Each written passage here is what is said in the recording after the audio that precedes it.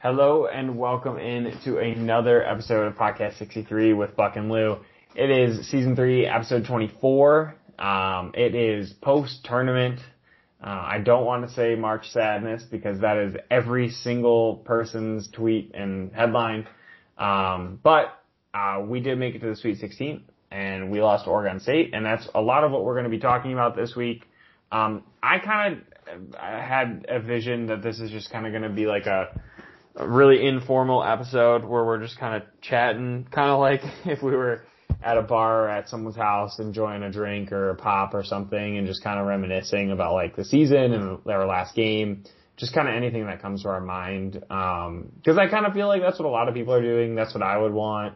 I wanted people to talk to about the game after I had my few hours of, isolation. So I didn't hurt anybody or myself. No, not really though. But I don't know, Lou. How are you? Are you doing well? Yeah, no, doing well. I thought this episode would really just be us trying to figure out if it's Oregon or Oregon, like one of those type of nights. But no, I don't know. Oregon, no. But no matter what, it's a tough one. No one likes to see their season end in a loss. But we were one of those teams. But like you said, we made it to the Sweet 16. And something you said earlier in the season was we also got to be happy that we made it this far. I think we had a great year, but again, something where I think we know our team is a little bit better than what they played, but we're excited where they went this year. But excited to talk more. Tough one, but hey, hats off to the whole team and hats off to Oregon State. But just excited to talk about what the results were and what impact it makes for the future. Yeah, so let's kind of we might as well just get right into it. Yeah.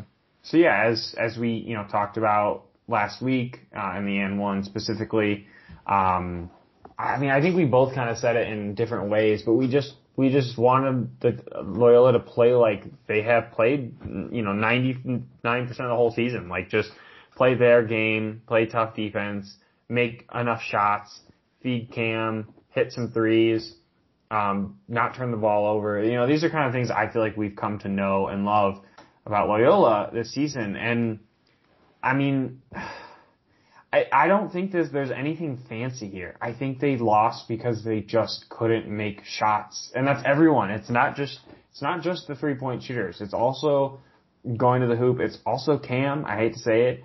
But for me, that's what it came down to. They only turned the ball over 8 times, which is great, I would say.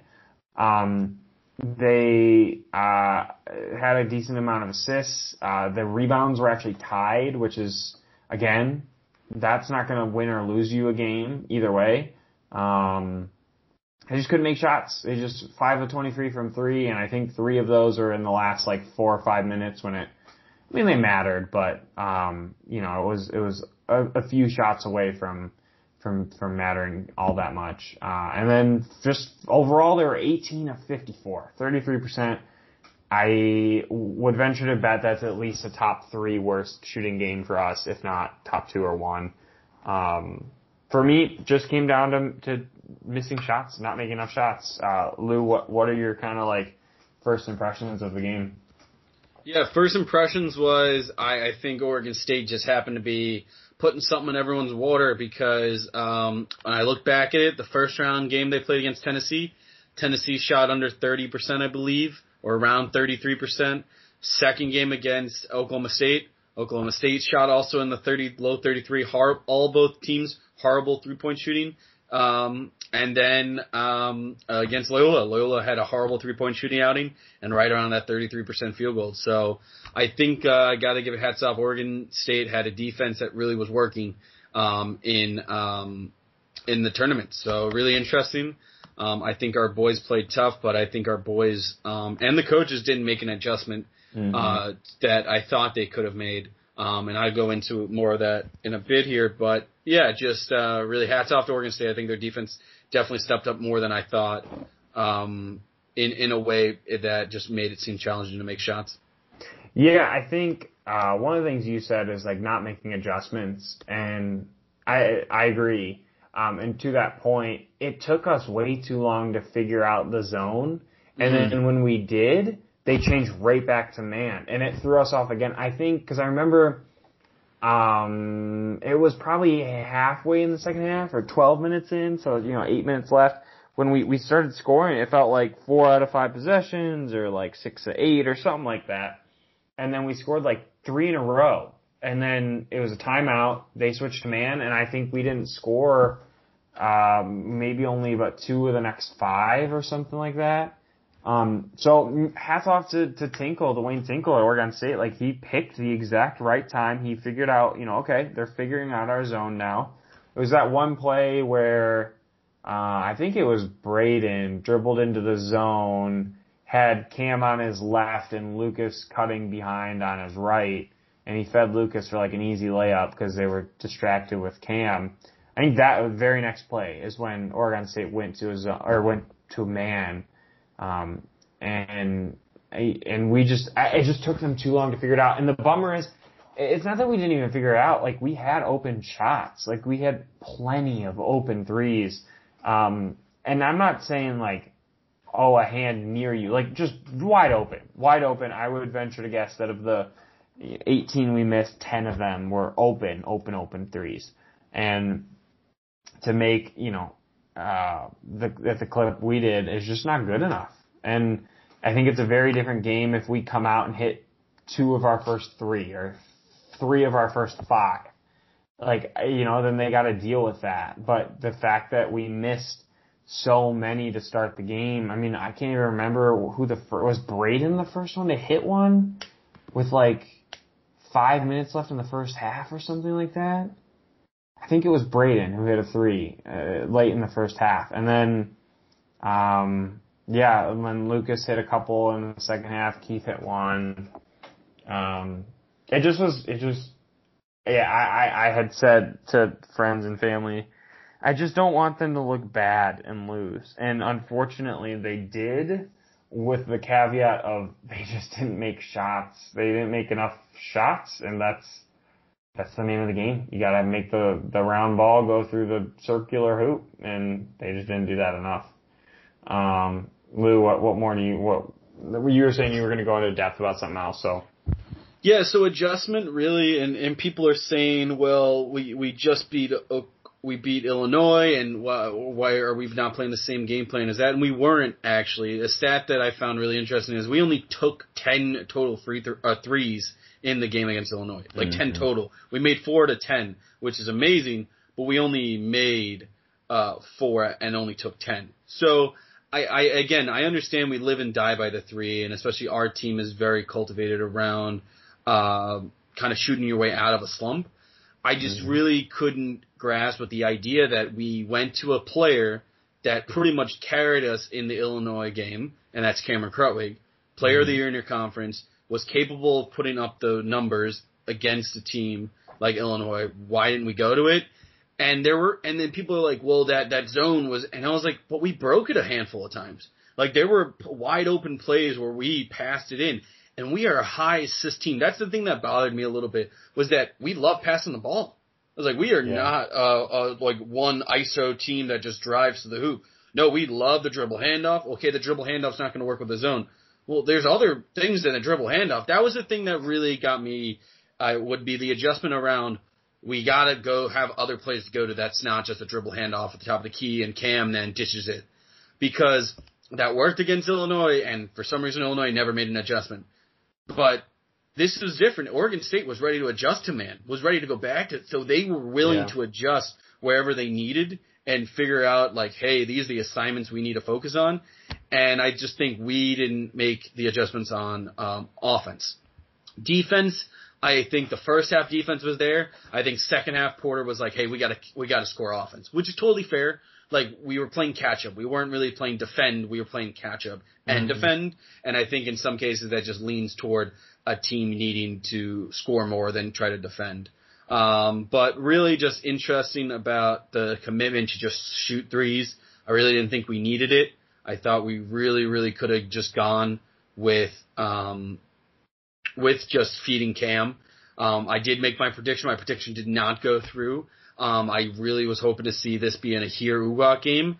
Ahir got to the line 6 times and was 6 of 6, but only 1 of 3 from field goal. Really nothing really great. And again, guys were just taking shots that I just thought were tough to see. And again, that's just the thing. Guys were taking wide open shots, like you said, so you can't blame them for taking a shot that's absolutely wide open. That's what we tell them to do, and that's what coaches hope to tell them to do.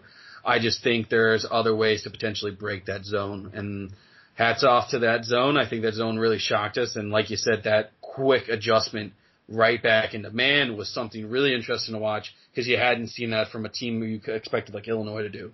So overall, again, I'm happy that Cam had a great game, but again, as Cam would say it, and I think any guy would say it, it's not about an individual thing, it's about a team.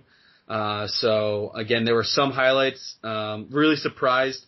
Both teams were low turnovers, so that was like an interesting thing, 10-8.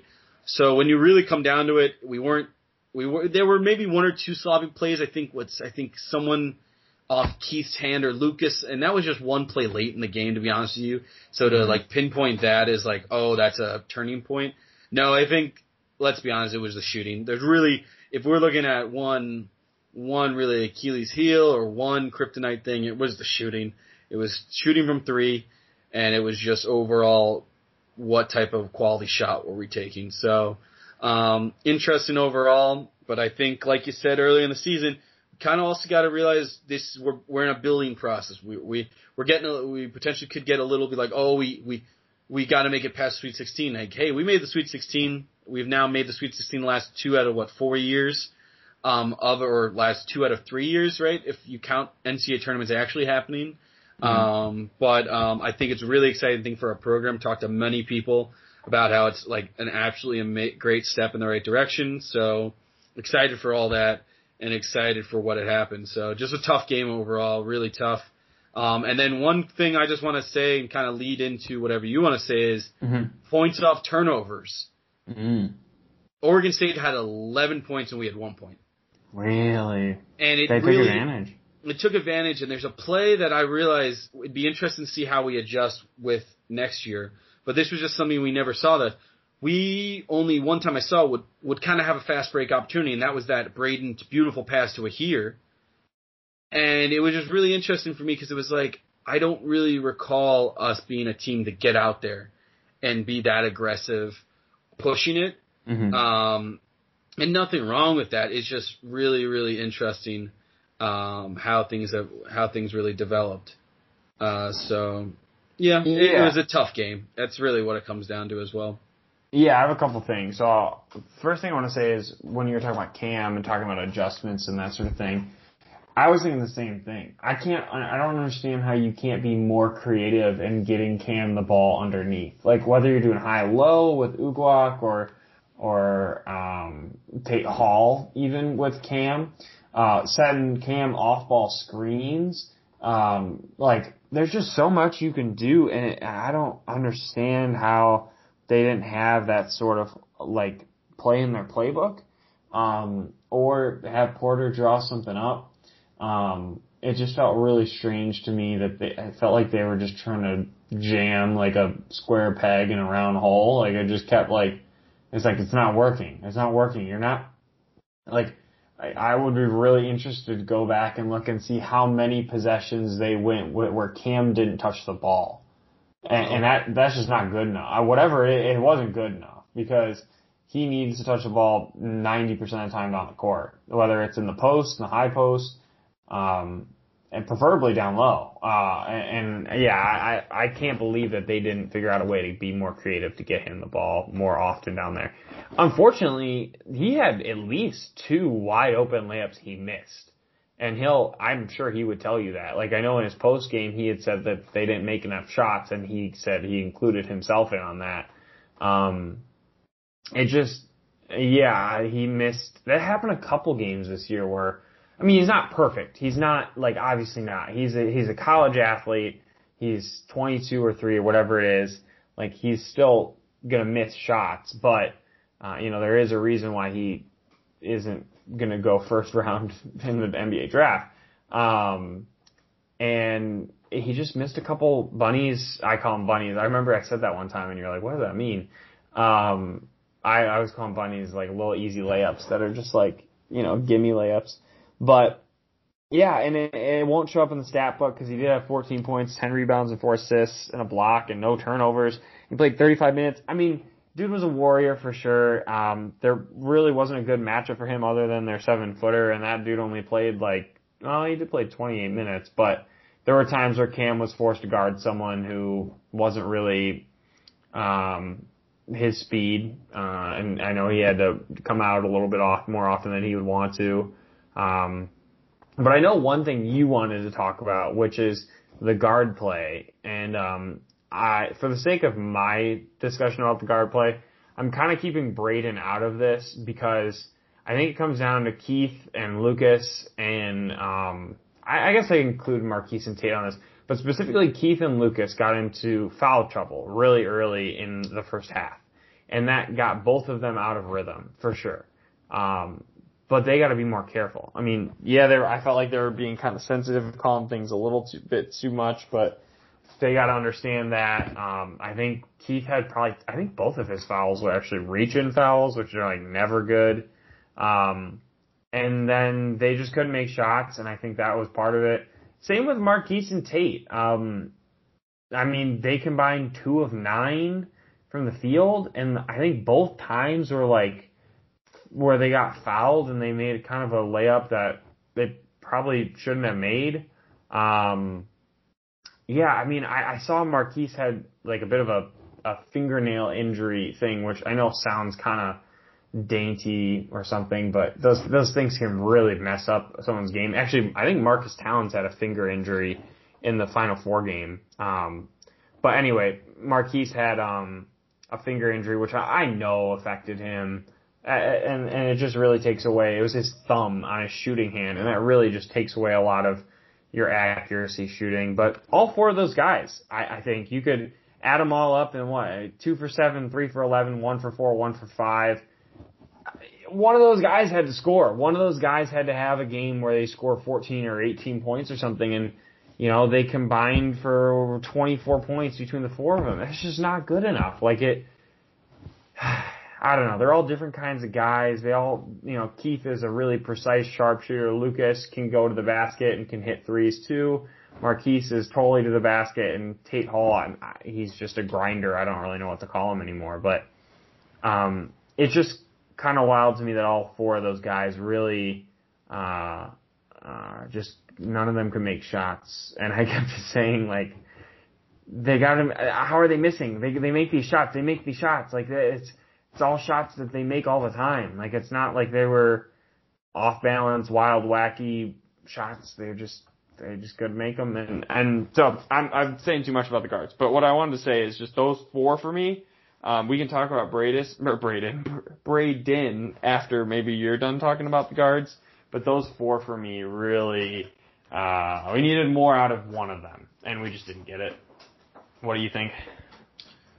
Yeah, it's really interesting because on one thing I think these guys could have really attacked more. Again, there's one thing if Porter's saying to shoot threes. Yeah. So it's really tough to get a grasp on what's going on. But again, it wasn't. I can't really blame threes as well because if you look at field goal, Lucas.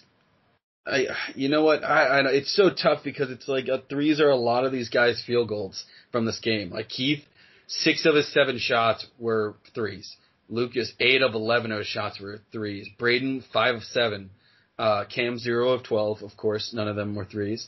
But it's just I don't know if we were just trying to shoot to get back in it.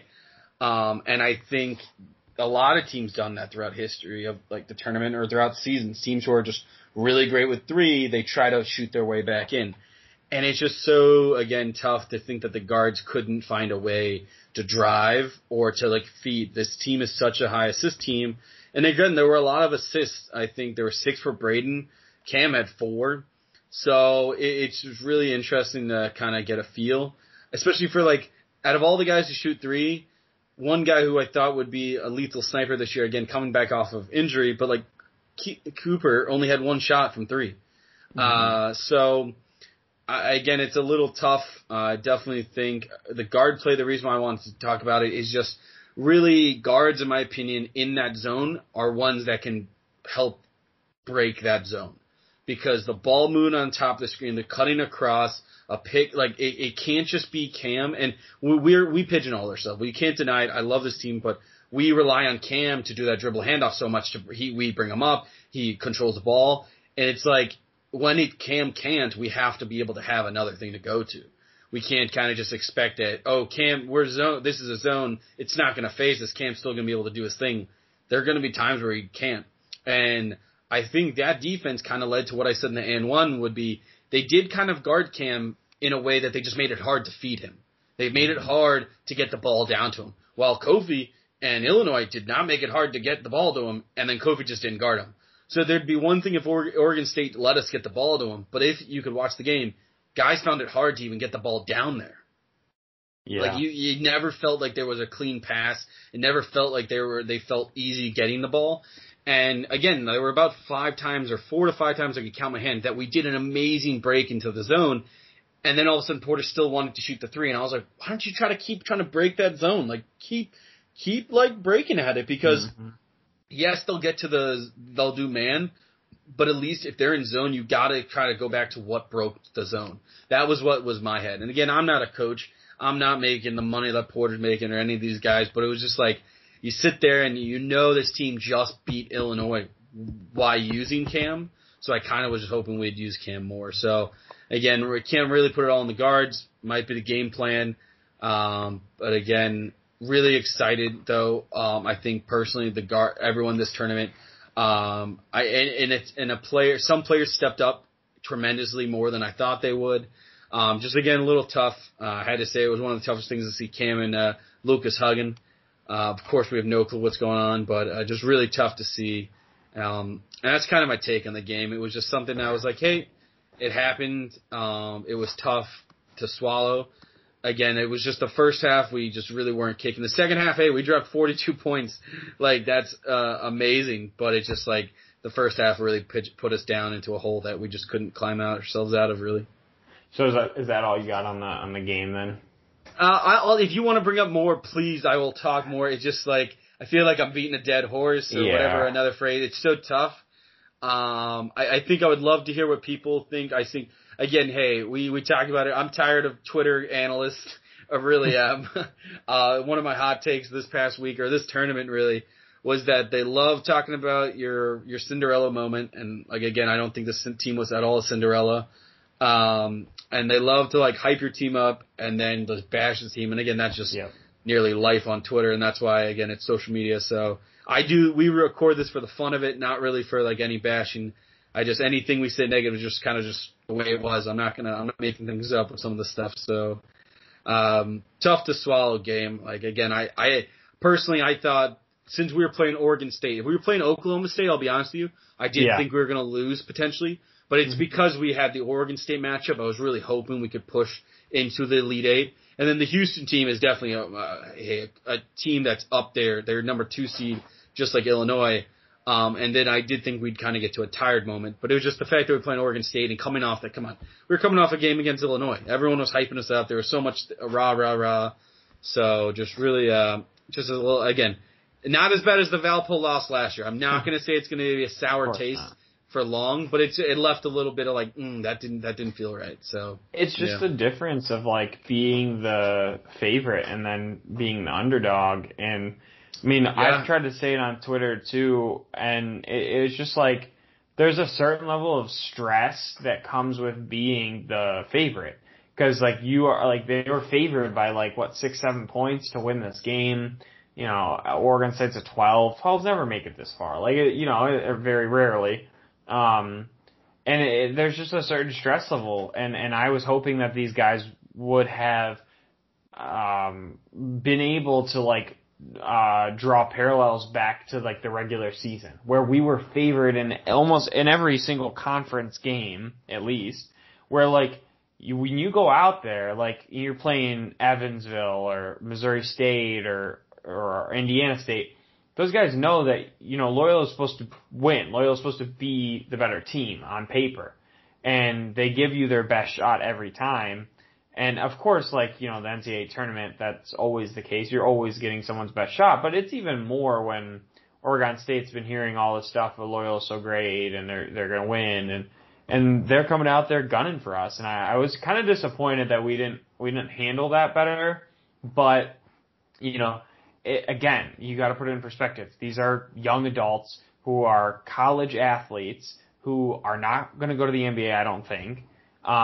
And they're human beings, and I don't want anyone to think for 1 second that we're questioning their effort or their abilities or their ability to prepare. It was evident that these guys played their asses off, that they hustled, that they prepared, that they studied, all of that they took care of their bodies. It just came down to fortune and misfortune and not making shots that they make 40-50% of the time, and then they come out here and they shoot 20% from three. Like that was it for me.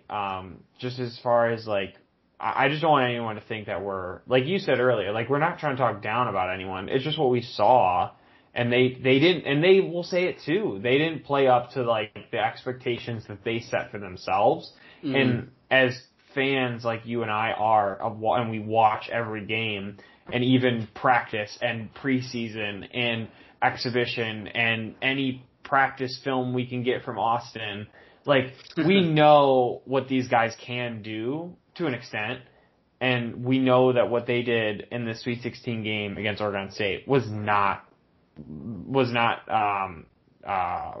didn't reflect what they can do. Yeah. No, 100%. And it's funny. Well, I don't know if it's funny.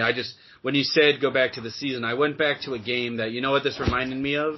And it's true because I'm looking at it right now, is it reminded me of the second half of the Southern Illinois game that went to OT, where we scored 18 points, shot 0% from three, 27% from field goal, and Lance Jones himself scored 19 points in that whole half. Jeez. So, again, we've had bad games, and then that's the thing. It's like you try to outweigh the bad games when you have the good, or so you have to outweigh your good games versus the bad games. And again, this is just, it's on a national stage. It's big press. So, it's just one of those things. But again, hey, hats off to everyone. Hats off to hopefully never seen any of those March Madness Sister Jean weird Instagram posts. Oh my God. But they need to stop. I love that woman, and she does not deserve any of that. She does not deserve to be edited onto every many things. Yeah, no. That she gets edited. It was kind of cool though. I'm sorry. Do you have anything more about the actual No, playing I game? don't. One last thing. Braden Norris, 40 minutes. He's a warrior. We will, when we talk about him in summary this season, we will talk more about that. But you really did, and I respect that. I respect it. Was funny. One thing I didn't. So after the game, of course, we got to talk about the big things. Yes. Cam got interviewed again. Post game was tough. He hugged Lucas, of course, as they were getting off the court. I think one of the toughest things to see. Probably two of the most impactful guys in recent. Like there's been the 2018 team. There was Milton Doyle. There was Blake Sheep. But two guys to go from their freshman year. Of course, we're not going to be the only cliche people. But freshman year, Final Four to now seniors, Sweet 16. Really, really just an interesting kind of foundation. But again, one thing that we had to talk about was just Porter kept getting asked a certain question, and the question was really around what was Porter's future. And thought it was kind of weird, but again, we're not news reporters, and again, that's why I have a little annoyance for news reporters, but it was a question everyone kept asking. But I was wondering what you took from any of the post-game, both either Cam's or Porter's post-game press. I'll talk about Porter first, and because you mentioned earlier before we started recording what your opinion is, and I think I actually have a different one. So okay. Should we list out the schools first as well? Yeah, that's part of what I'm going to say. Yeah. Okay, perfect. So for me, like, there's really three, I think, that worried me at all, which are Marquette, Indiana, and DePaul. And yes, DePaul, I'll get to that. There's other jobs. I even asked on Twitter. There's Texas, Oklahoma's open now. I don't even know. Those are kind of the only other ones I can think of right now. But those sort of ones don't bother me. Is those three, and now two of them have been filled. And they both really got filled before Marquette and Indiana, before they could even talk to Porter, really. I mean, I think Indiana was like the next day at 10 a.m. or something, so there's really no chance they talked to Porter. And I thought for sure that both of those two in particular would talk to Porter. It's Midwest, it's close-ish to Chicago. They're, relatively good teams with good histories, upstanding programs, both of them, I think, for the most part. And that kind of just read to me as like, oh, Porter's going to get interviewed. I didn't think he would be the odds-on favorite to win either job, but I thought he probably had 30 to 40% chance he'd get either one of them. And so then I started to think, okay, so then, then Marquette got filled with Shaka Smart and Indiana with Woodson. And I started to think, well, what's going on here? Like, how do they not even interview him? That's crazy. And pair that with the little drop of knowledge that Abby Schnabel posted like minutes before the Loyola game, the Sweet 16 game, that she had said that her source said that Porter's not going anywhere, that Porter's staying at Loyola. And this is where I think really is where I differ from your opinion. I think Porter has told his agent or whoever deals with his stuff while he's busy, I don't want to go anywhere. I think he said that like he doesn't want, this is my opinion, that he didn't want to really entertain either of those jobs. Cause that's the only way I can't believe that Marquette or Indiana would not have even talked to him. So then in my head, the only way that that's possible is if they did ask Porter's representation or Porter himself. I don't know how that works. And whoever replied for him said, no, he's not interested. So that's my opinion. I still think it's possible he does take the DePaul job, which maybe we could talk about that after you give your piece, but, I'm really, really shocked that neither Marquette or Indiana gave him an interview. But what's your opinion about all the Porter stuff? Yeah, so it is really interesting. The DePaul and Marquette are very similar, in my opinion, in ways. Like I think Marquette and DePaul are both in the same conference.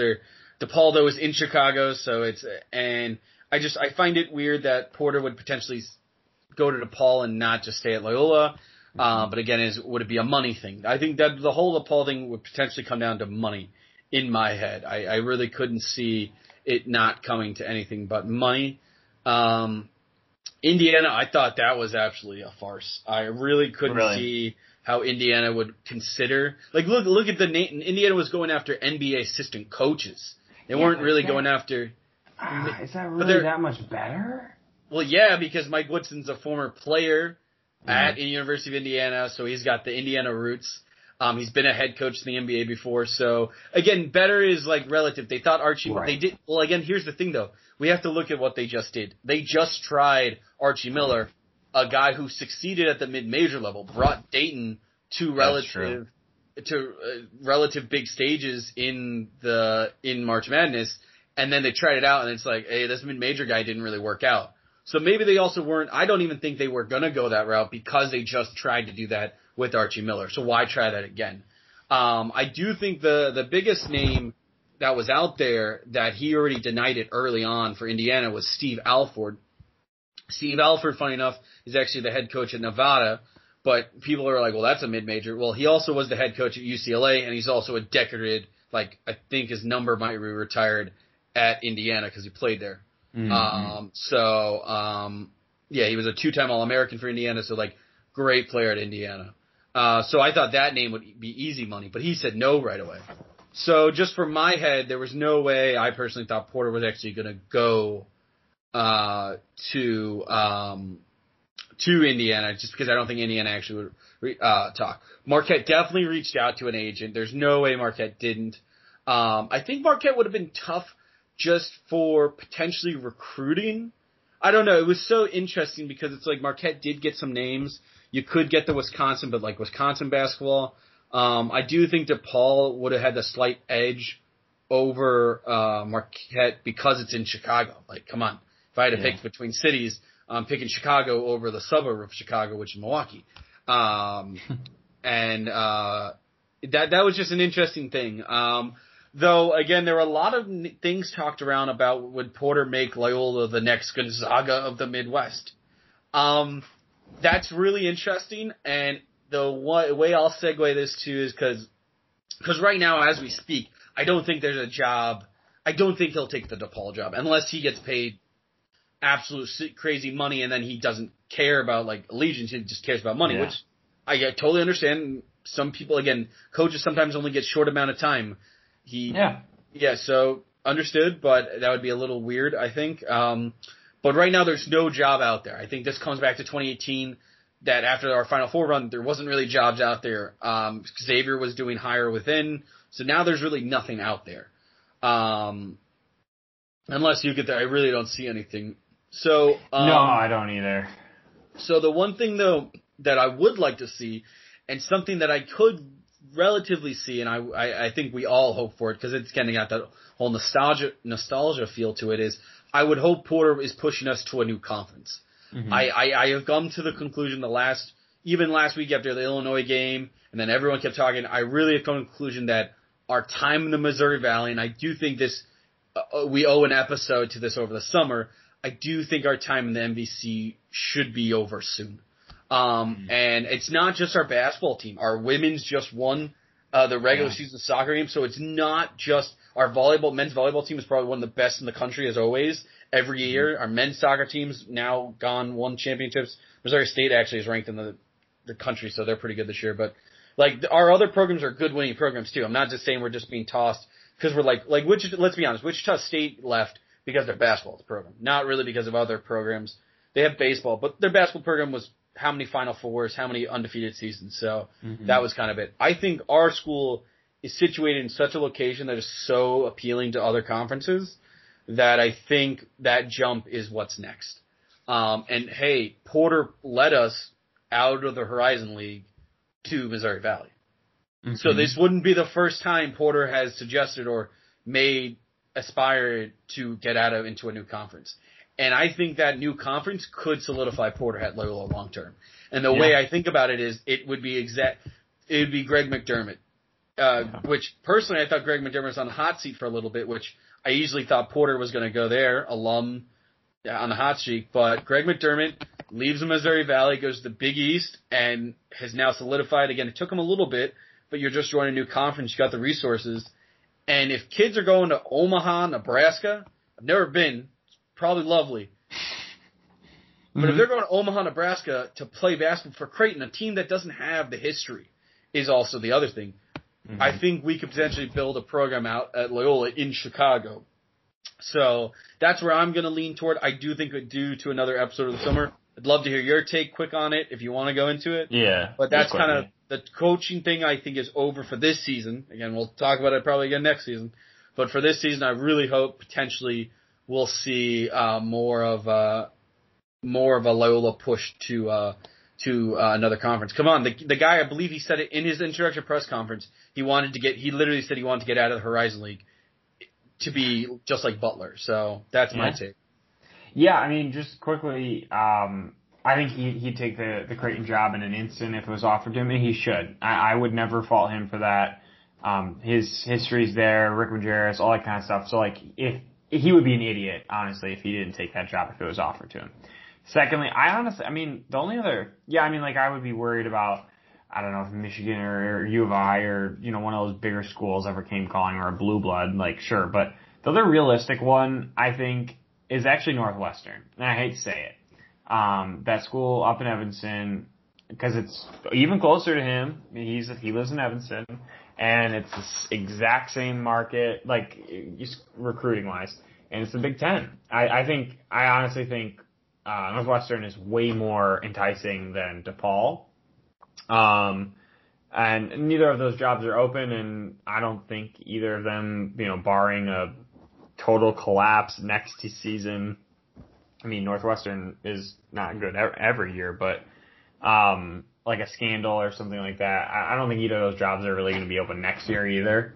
But yeah, I think I still I'm going to keep my eyes on DePaul, but I think they were zeroing in on someone and then they weren't, and but they really haven't mentioned Porter that I can tell.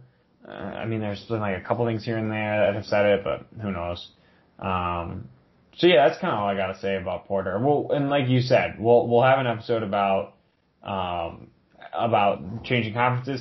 And inevitably, Loyola, if they don't change conferences, they better give him a new contract, because then as soon as his contract is up, he'll be gone. If they don't give him a new one, that'd be stupid. You mean extended though, right? Yeah. Oh, okay, yeah. Because I was like, he did get a revised contract money wise, because I know that was a big thing. Oh, it's going to be cash. I was like, he's the highest paid employee we got, so he's getting paid for what we got. So if that's going to come down to it.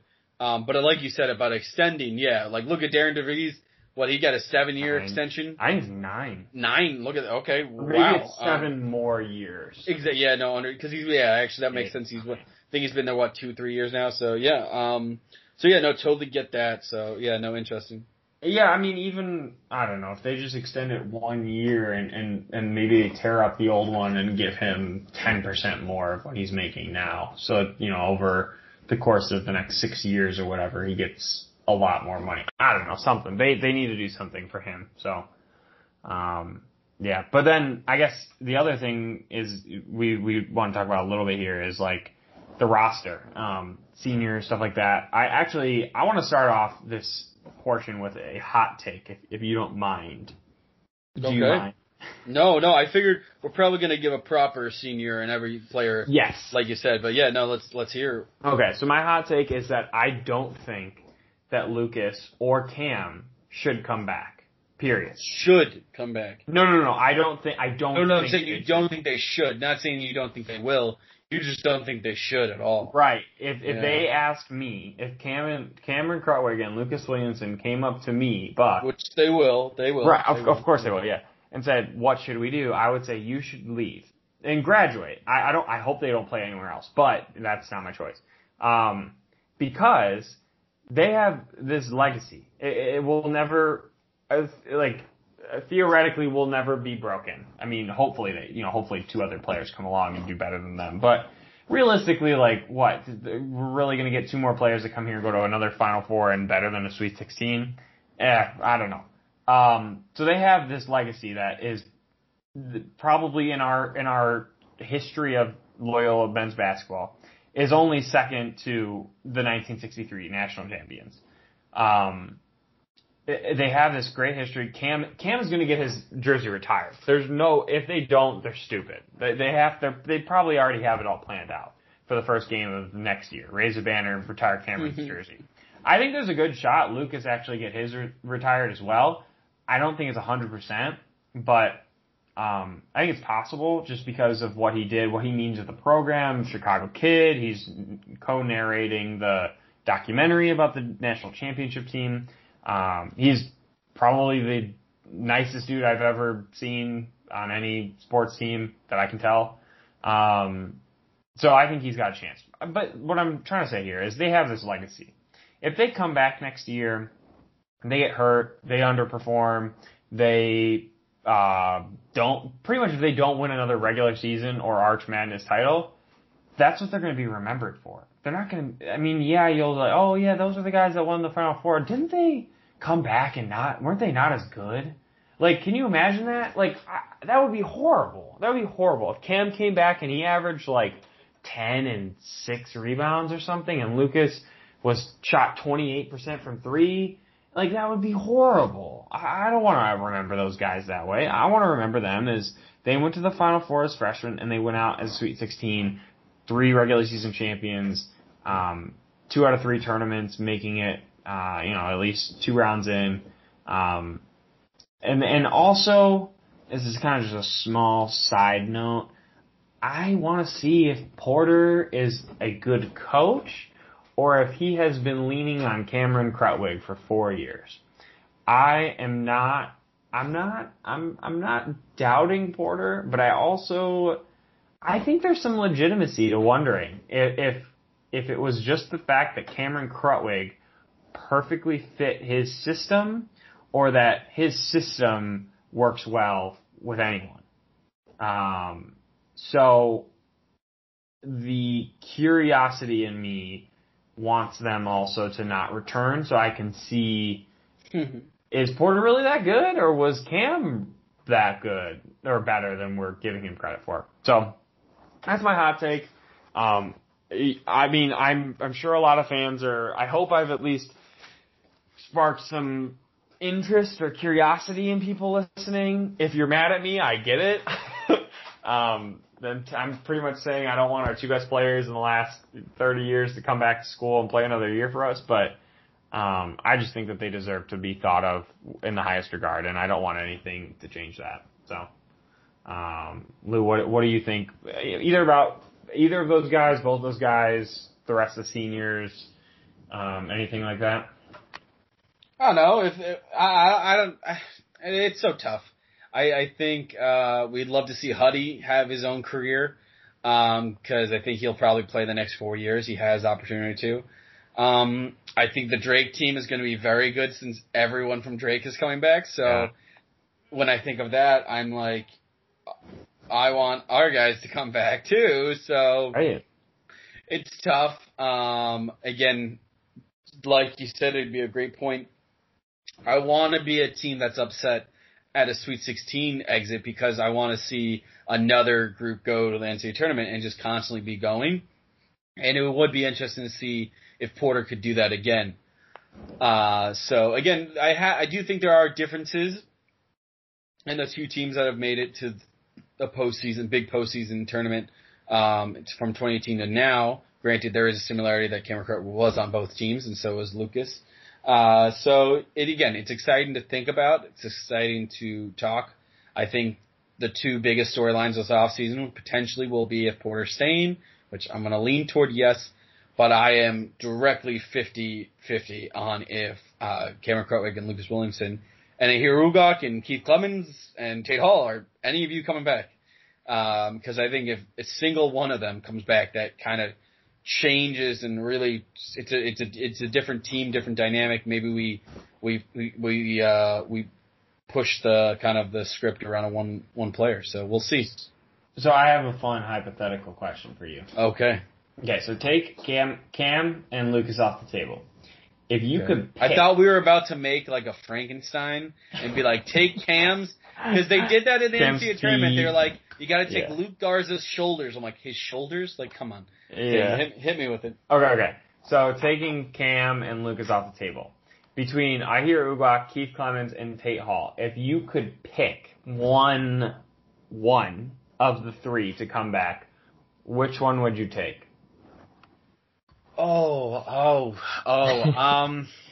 That's really tough because I think the player I want to see come back out of those three doesn't truly benefit under Porter's system. Okay. But I think he's had the other guy though has a ceiling up too. I'm just gonna go with it because he did really show a massive amount of progress this year, and I think that's Ahir Ugok. I think another year under the belt, and Keith too. That's what Keith and him were the hard ones. But Ahir made it to the third team.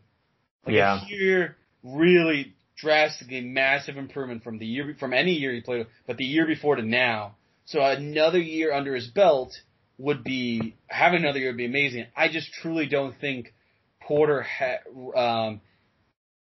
has plays built around him or like he does for Cam. But Cam's a special guy. Cam can also pass it a little bit better than Ahir. Granted, can Ahir shoot sometimes, so that may be something that could come to it. But if I had to pick, I'd pick Ahir for the fact that his trajectory it's going up right now. So if he's got another year, maybe it just keeps going up.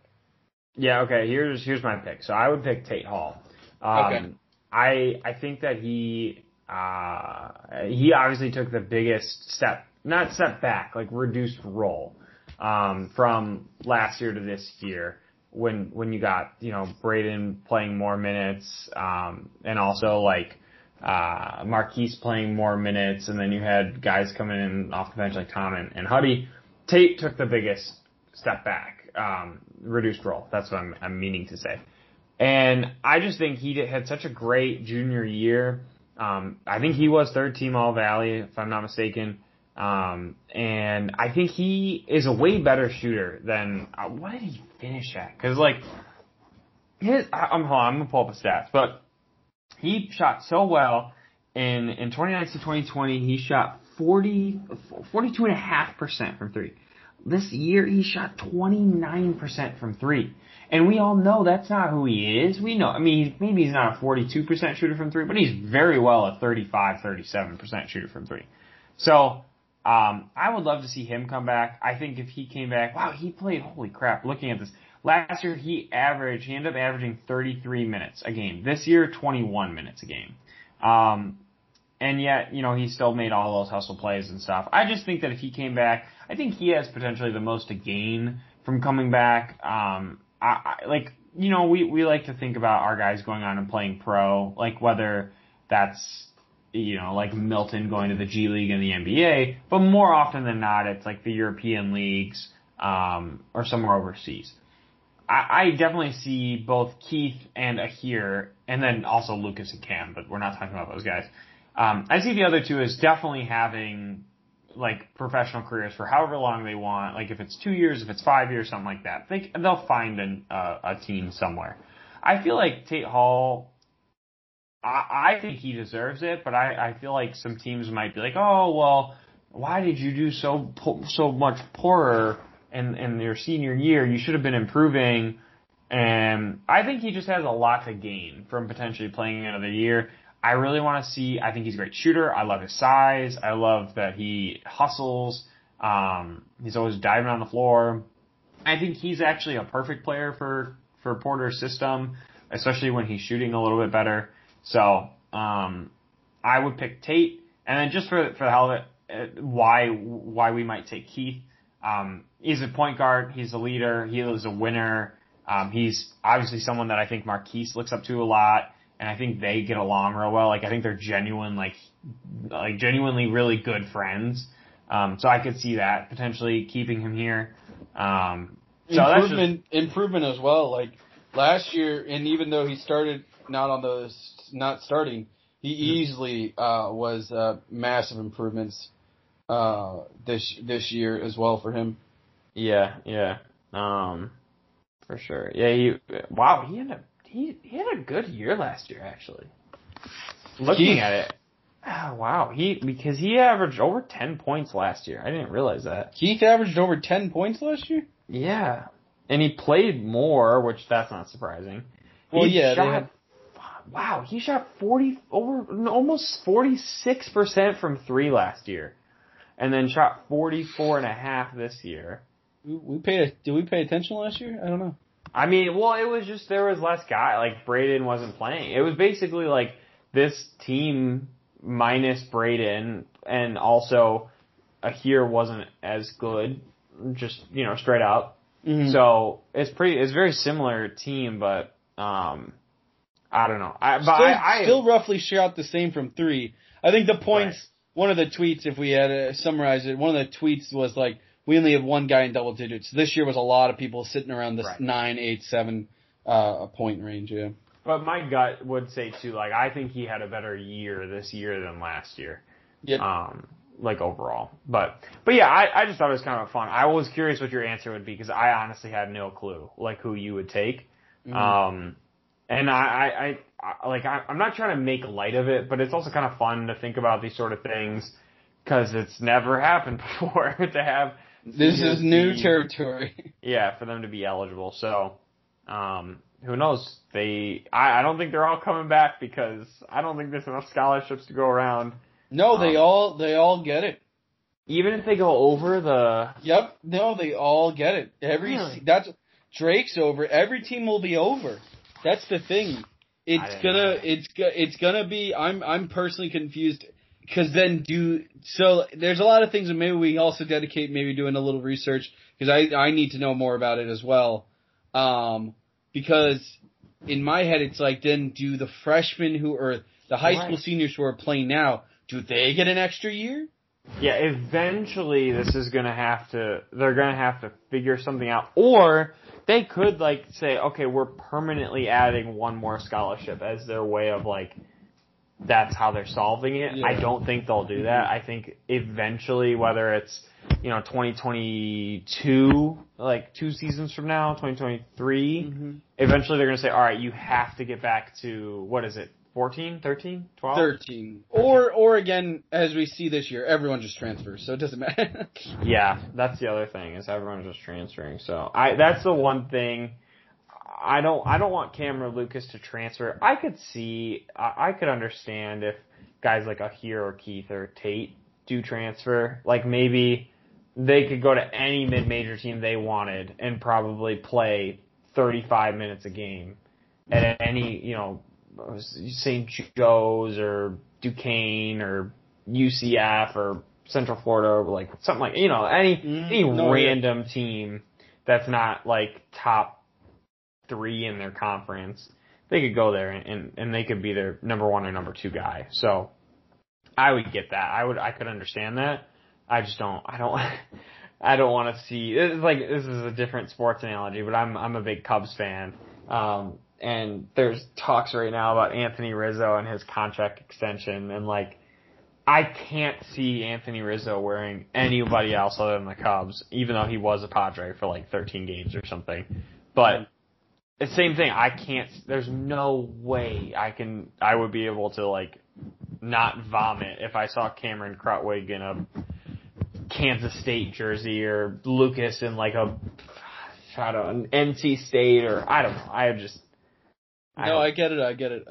I agree. But I'm rambling at this point. I guess that's the point, right? Ramblers. I don't know, man. It's been such a fun year.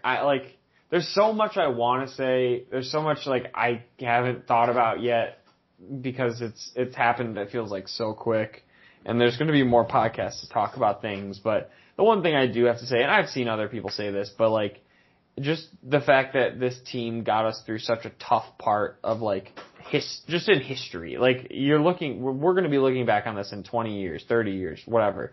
Remember that team that went to the Sweet 16 during the frickin' pandemic, man? Like.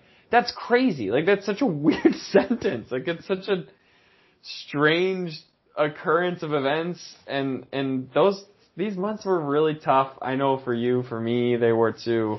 They were just so much fun that the whole team just, like, exuded joy and, like, happiness. And they're just genuinely good guys, from what I can tell.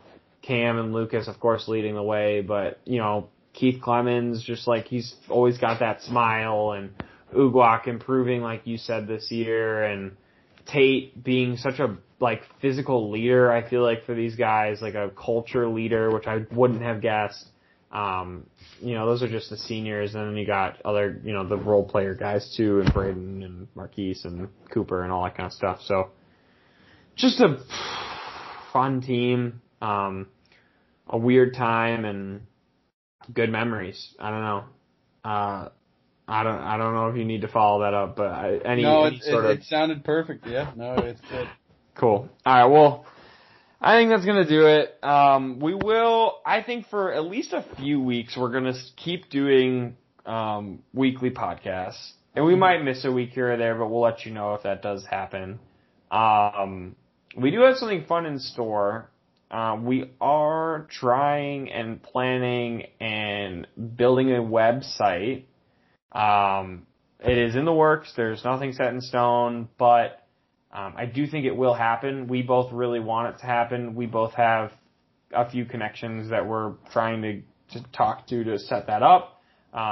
It would be a place where you could go to see our podcast, but also like potentially read stories and see recruiting stuff and any future merchandise or gear or something like that. Like once upon a time we had stickers. Maybe we'll bring that back. But it would all just be for fun, and just to kind of expand. We've had a couple people like ask us if we want help or if we would want to do something, and we've been really excited and enticed by those ideas, and I think it would be something that there would be interest in from the fans and from listeners and maybe even people that don't listen to the podcast but want to figure out a way to like read or support us or support the team. So that is in the works.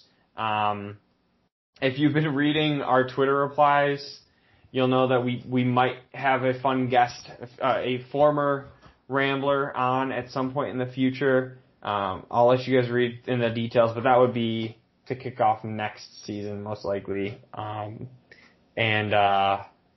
don't know, just fun stuff, but we're going to continue to put out podcasts unless we say otherwise. We're going to have our normal, season in review, players in review, content, and then new guys, new recruits, new commits, whatever all that works itself out. We have no idea when that's all going to be finalized.